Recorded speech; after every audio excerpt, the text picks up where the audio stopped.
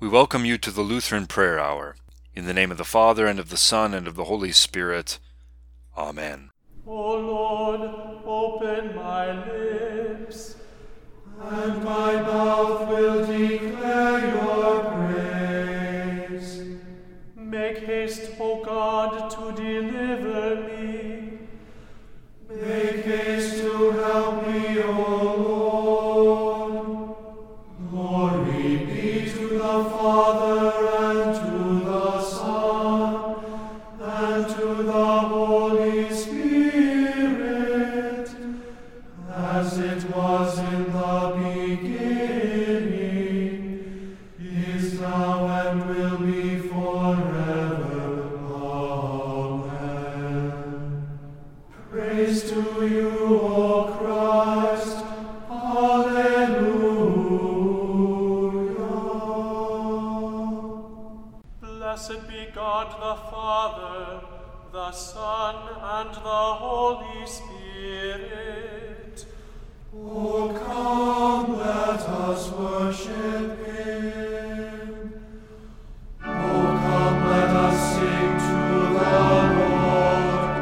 Let us make a joyful noise to the rock of our salvation. Let us come into His presence with thanksgiving. Let us make a joyful noise to Him with songs of praise. For the Lord is a great God, and a great King above all gods. The deep places of the earth are in His hand. The strength of the hills is His also. The sea is His, for He made it, and His hand formed the dry land. O come, let us worship and bow down. Let us kneel before the Lord our Maker. For He is our God, and we are the people of His pasture and the sheep of His hand. Glory be to the Father, and to the Son, and to the Holy Spirit, as it was in the beginning, is now, and will be forever. Amen. Blessed be God the Father, the Son, and the Holy Spirit. O come, let us worship Him. A reading from Matthew, the 2nd chapter. Now after Jesus was born in Bethlehem of Judea in the days of Herod the king, behold, Magi from the east came from Jerusalem, saying, Where is he who has been born King of the Jews? For we saw his star when it rose, and have come to worship him.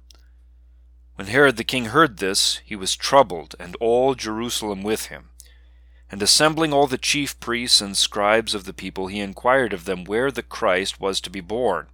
They told him, In Bethlehem of Judea, for so it is written by the prophet, And you, O Bethlehem, in the land of Judah, are by no means least among the rulers of Judah, for from you shall come a ruler who will shepherd my people Israel. Then behold, Herod summoned the wise men secretly, and ascertained from them what time the star had appeared. And he sent them to Bethlehem, saying, Go and search diligently for the child, and when you have found him, bring me word, that I too may come worship him. After listening to the king, they went on their way, and behold, the star that they had seen when it rose went before them until it came to rest over the place where the child was. When they saw the star, they rejoiced exceedingly with great joy. And going to the house, they saw the child with Mary his mother, and they fell down and worshipped him. Then, opening their treasures, they offered him gifts, gold and frankincense and myrrh. And being warned in a dream not to return to Herod, they departed to their own country by another way. This is the word of the Lord.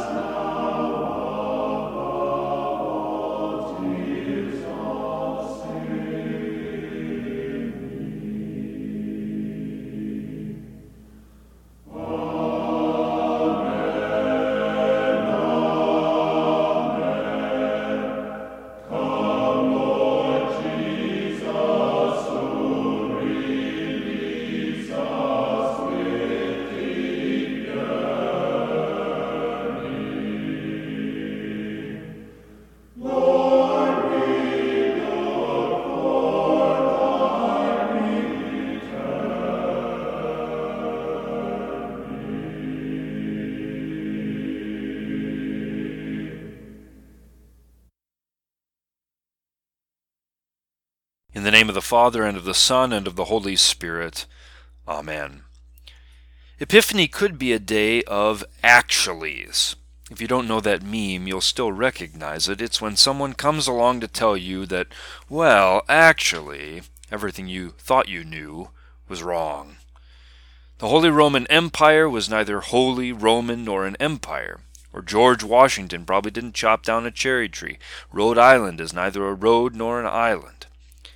And we never sing in church that most famous Epiphany song, "We three kings of Orient are." Why not?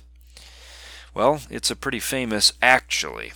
The Magi probably weren't kings, who said that there were three of them anyway, and they probably were from Persia or Babylon, not exactly what we call Oriental. It's probably necessary that we leave behind some of these legends. Sorry, Casper, Melchior, and Balthazar.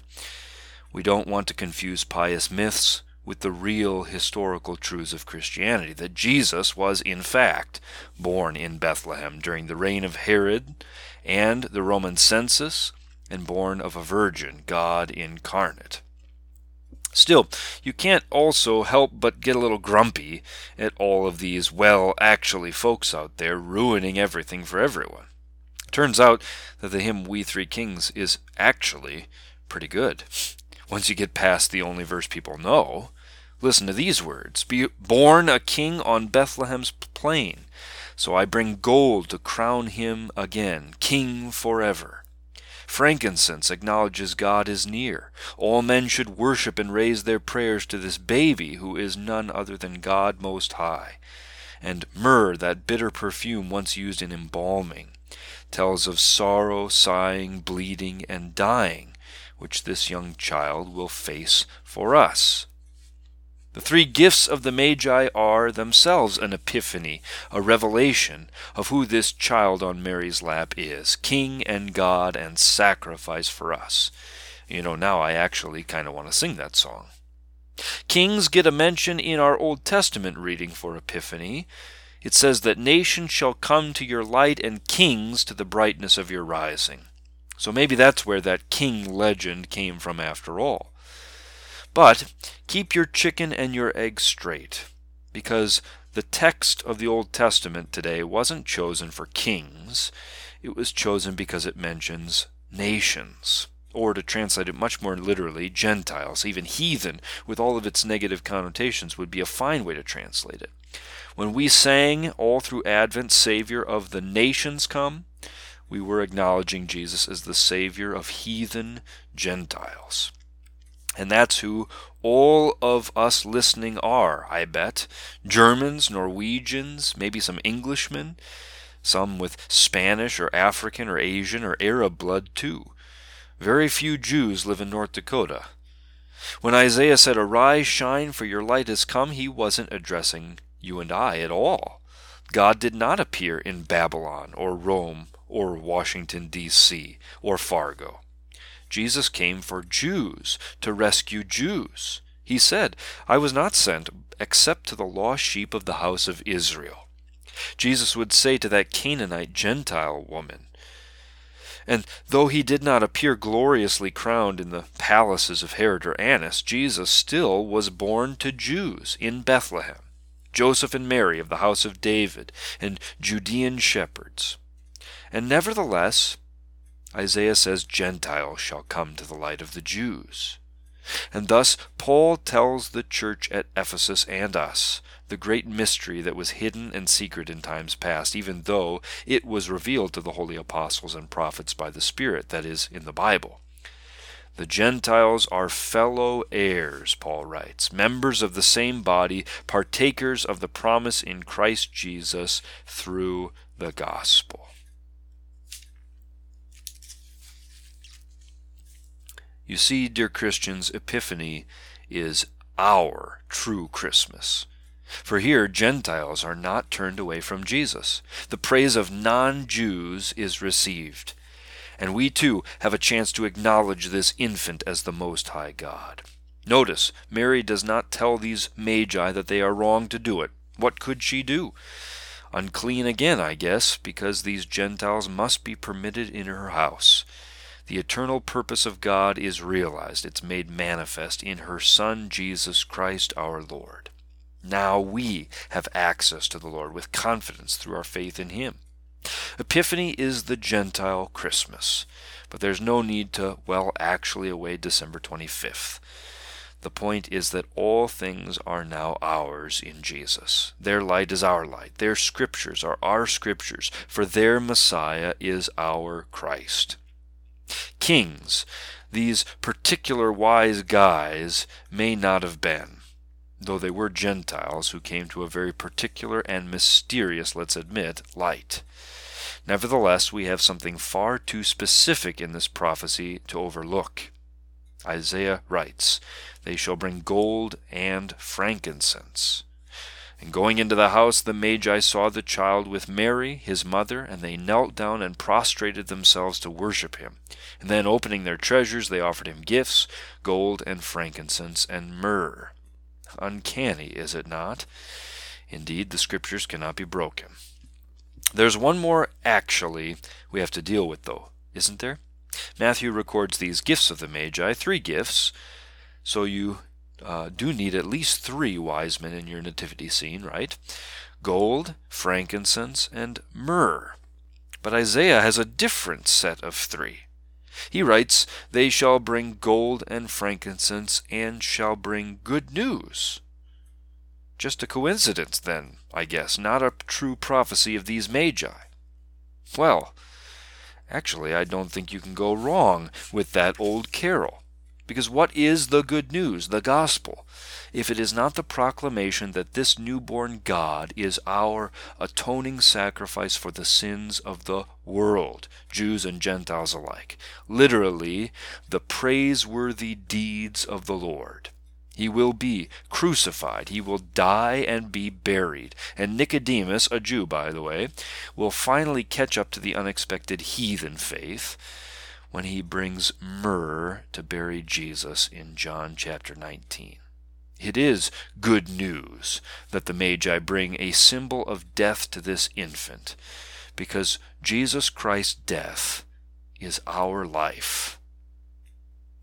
But if that's too far-fetched for you, although it does accord with the analogy of faith, know this, that these wise men have indeed brought the good news, because they brought the gospel in addition to whatever their gifts might mean. They brought it about that the scriptures were read in Herod's court. Though the ears of the priests and the kings were deaf to it, the gospel still fell on the believing Gentile ears of the Magi, who heeded that word and found the babe in Bethlehem. And they also brought the gospel in their very arrival, for they acknowledged the King of the Jews not in Herod's palace, but at Mary's lap. He is not merely a future king, an heir to the thrones and kingdoms of men. So the Magi prostrated themselves in worship only God may receive. Does incense own a deity nigh? Well, genuflecting certainly does, as we Christians still do whenever we bow our heads and our knees in the creed when we say, He was incarnate, and He was made man. The praises of the Lord is how Isaiah names the gospel. The Lord God has given us a new revelation of His glory, an epiphany that is also a theophany. We see God in the person of His Son, now made flesh. What was hidden from before the foundation of the world, God has made known also to the Gentiles in His Son. The Magi have found the fullness of God's glory manifested in the substance of their own mortal nature.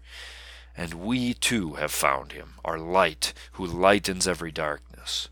The Lord of Israel is actually the Savior of the Gentiles also. The Most High God is actually a man also. And so we too then must kneel down and give our adoration to God truly in the flesh, even as we eat that true flesh given in the bread of Holy Communion. That is the chief actually, of Christmas and Epiphany, which we Christians must declare to each other and to the world. You do not go out and find God in heaven. Rather, He has come to you on earth to save. Therefore, if you bring any praises of the Lord, now they have to be brought to the feet of a man, Jesus of Nazareth, our Christ. In the name of the Father, and of the Son, and of the Holy Spirit. Amen. The peace of God, which passes all understanding, keep your hearts and minds in Christ Jesus. Amen. We praise you, O God. We acknowledge you to be our Lord. All the earth now worships you, our Father everlasting. To you all angels cry aloud, the heavens and all the powers therein. To you cherubim and seraphim continually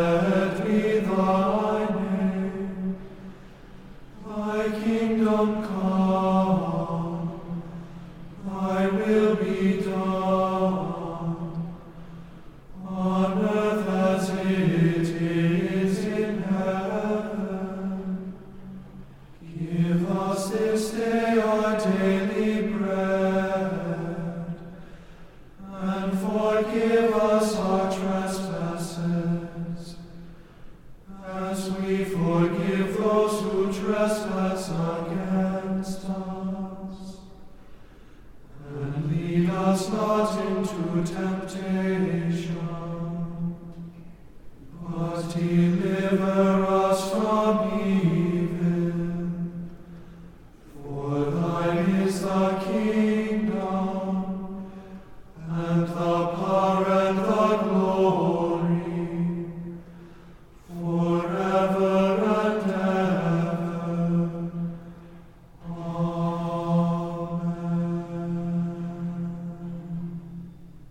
Let us pray. O God, who by the leading of a star didst manifest your only begotten Son to the Gentiles, mercifully grant that we, who know you now by faith, may after this life have the fruition of your glorious Godhead, through the same Jesus Christ, your Son, our Lord, who lives and reigns with you in the Holy Spirit, one God, now and forever. Amen. I thank you, my heavenly Father, through Jesus Christ, your dear Son, that you have kept me this night from all harm and danger. And I pray that you would keep me this day also from sin and every evil, that all my doings in life may please you.